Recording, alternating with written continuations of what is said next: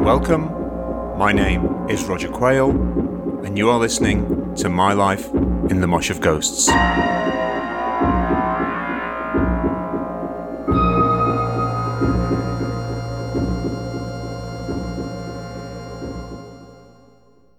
Hello there, and welcome back to My Life in the Mosh of Ghosts with me, your host, Roger Quayle, and thank you for joining me.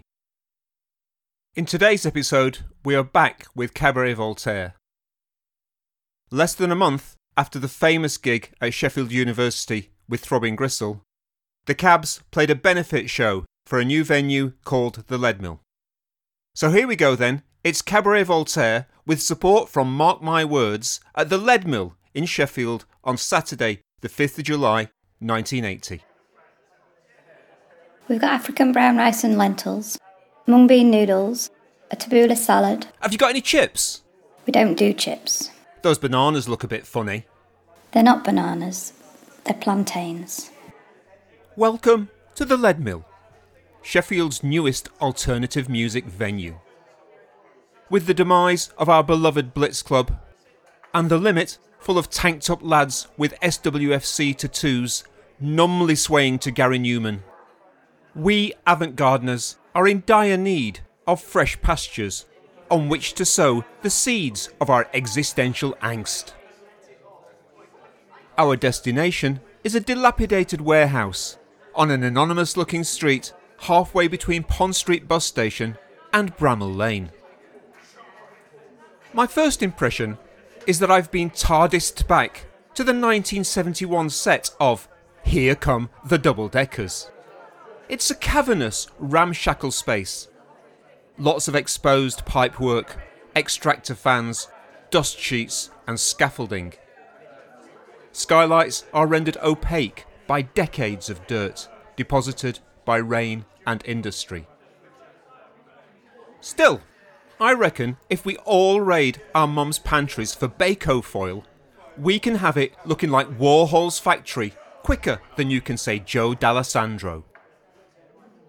Scooper, Billy, Styx, and the rest of the double-deckers gang are nowhere to be seen, having been replaced by a patchouli cloud of amiable, scruffy, willing but slightly clueless Wolfie Smiths. I know these people. A couple of years ago, I spent a few evenings at an ashram in Pittsmore, listening to the Doobie Brothers sing Jesus is Just All Right. These are hippies. Now, they might have swapped their clogs for kickers, Afghan coats for oversized Dennis the Menace jumpers, and the long flowing locks for a hacked off at home scalping, but I know who they are. The Great Rock and Roll Swindle came out in May, and we've already learned the mantra. Never trust a hippie. There's a strong smell of sawdust and wet paint, which mixes with the piquant aroma of the exotic Whole Foods on sale.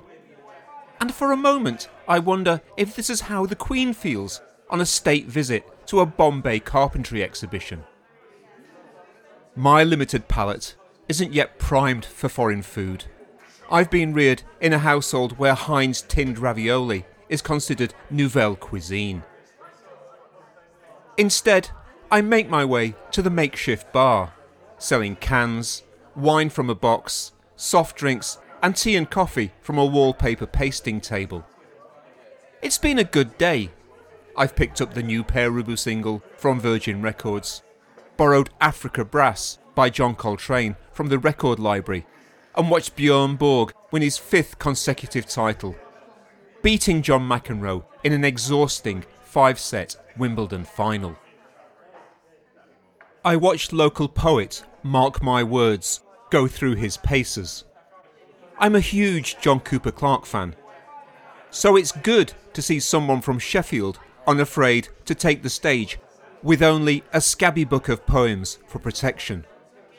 With NHS specs and bobble hat, Mark looks like Where's Wally, in particular that illustration of Wally hidden in the West Street dole queue.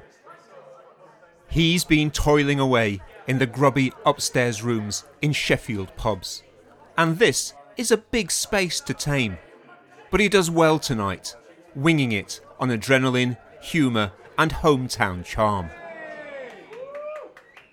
Tonight's gig is a fundraiser for the venue, although local Arts Council funding is apparently in the pipeline, and it's the 4th time I've seen Cabaret Voltaire this year. With good reason, Sheffield is sometimes called the largest village in England, and I've got to know Chris, Mal and Richard over the past year. They are affable, enthusiastic, absurdist and encouraging. Good company in the pub and knowledgeable about music, film and art. They also have a nice line in self-deprecation. This is in complete contrast to their onstage presence. For when the lights go down, they seem to be able to draw on a tar pit of oily black malevolence at will. It's almost as if they bring their own weather system. Perhaps, I ponder, it's on their rider.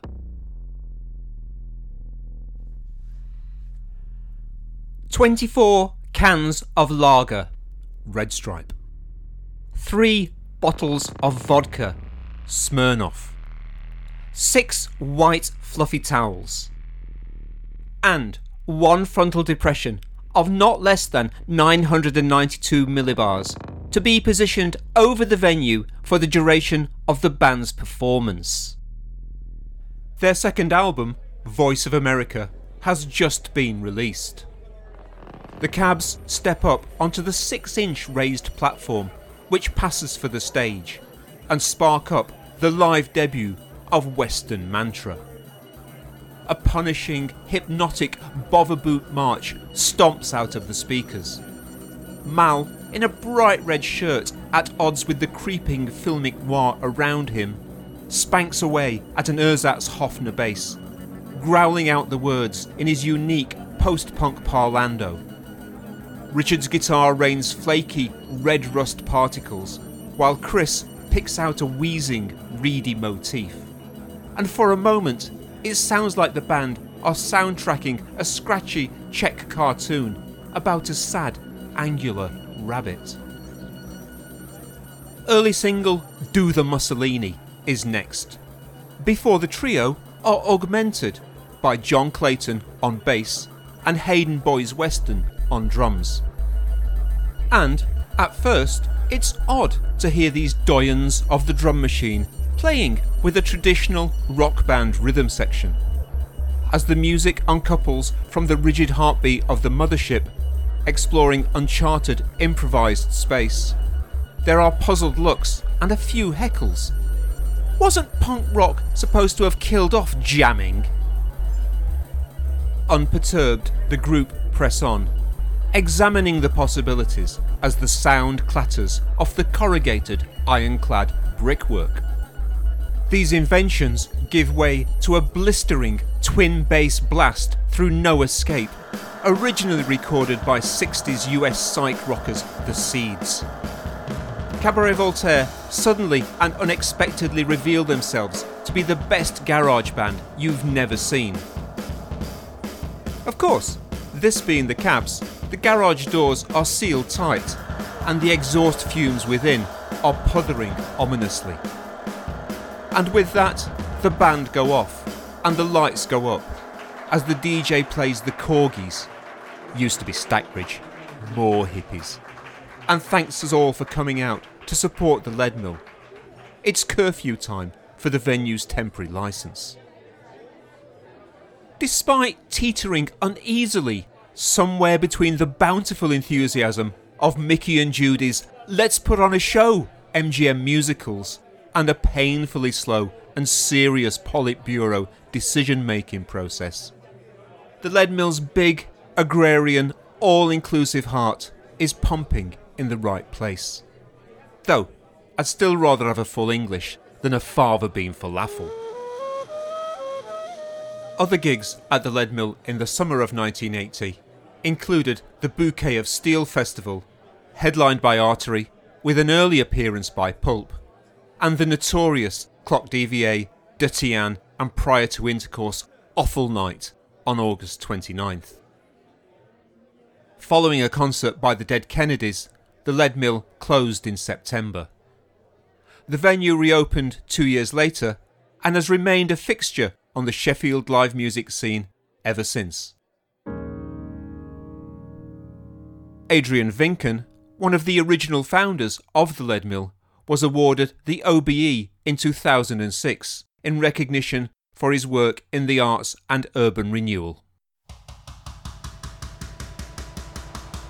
You have been listening to My Life in the Mosh of Ghosts with me, your host, Roger Quayle. Thank you to Amy Sharp for the guest voice, to Simon Elliott Kemp for the intro and outro music, and thank you to Rena for the artwork. Join me again next time for another episode from My Life in the Mosh of Ghosts. This is your host, Roger Quayle, saying thank you and bye-bye.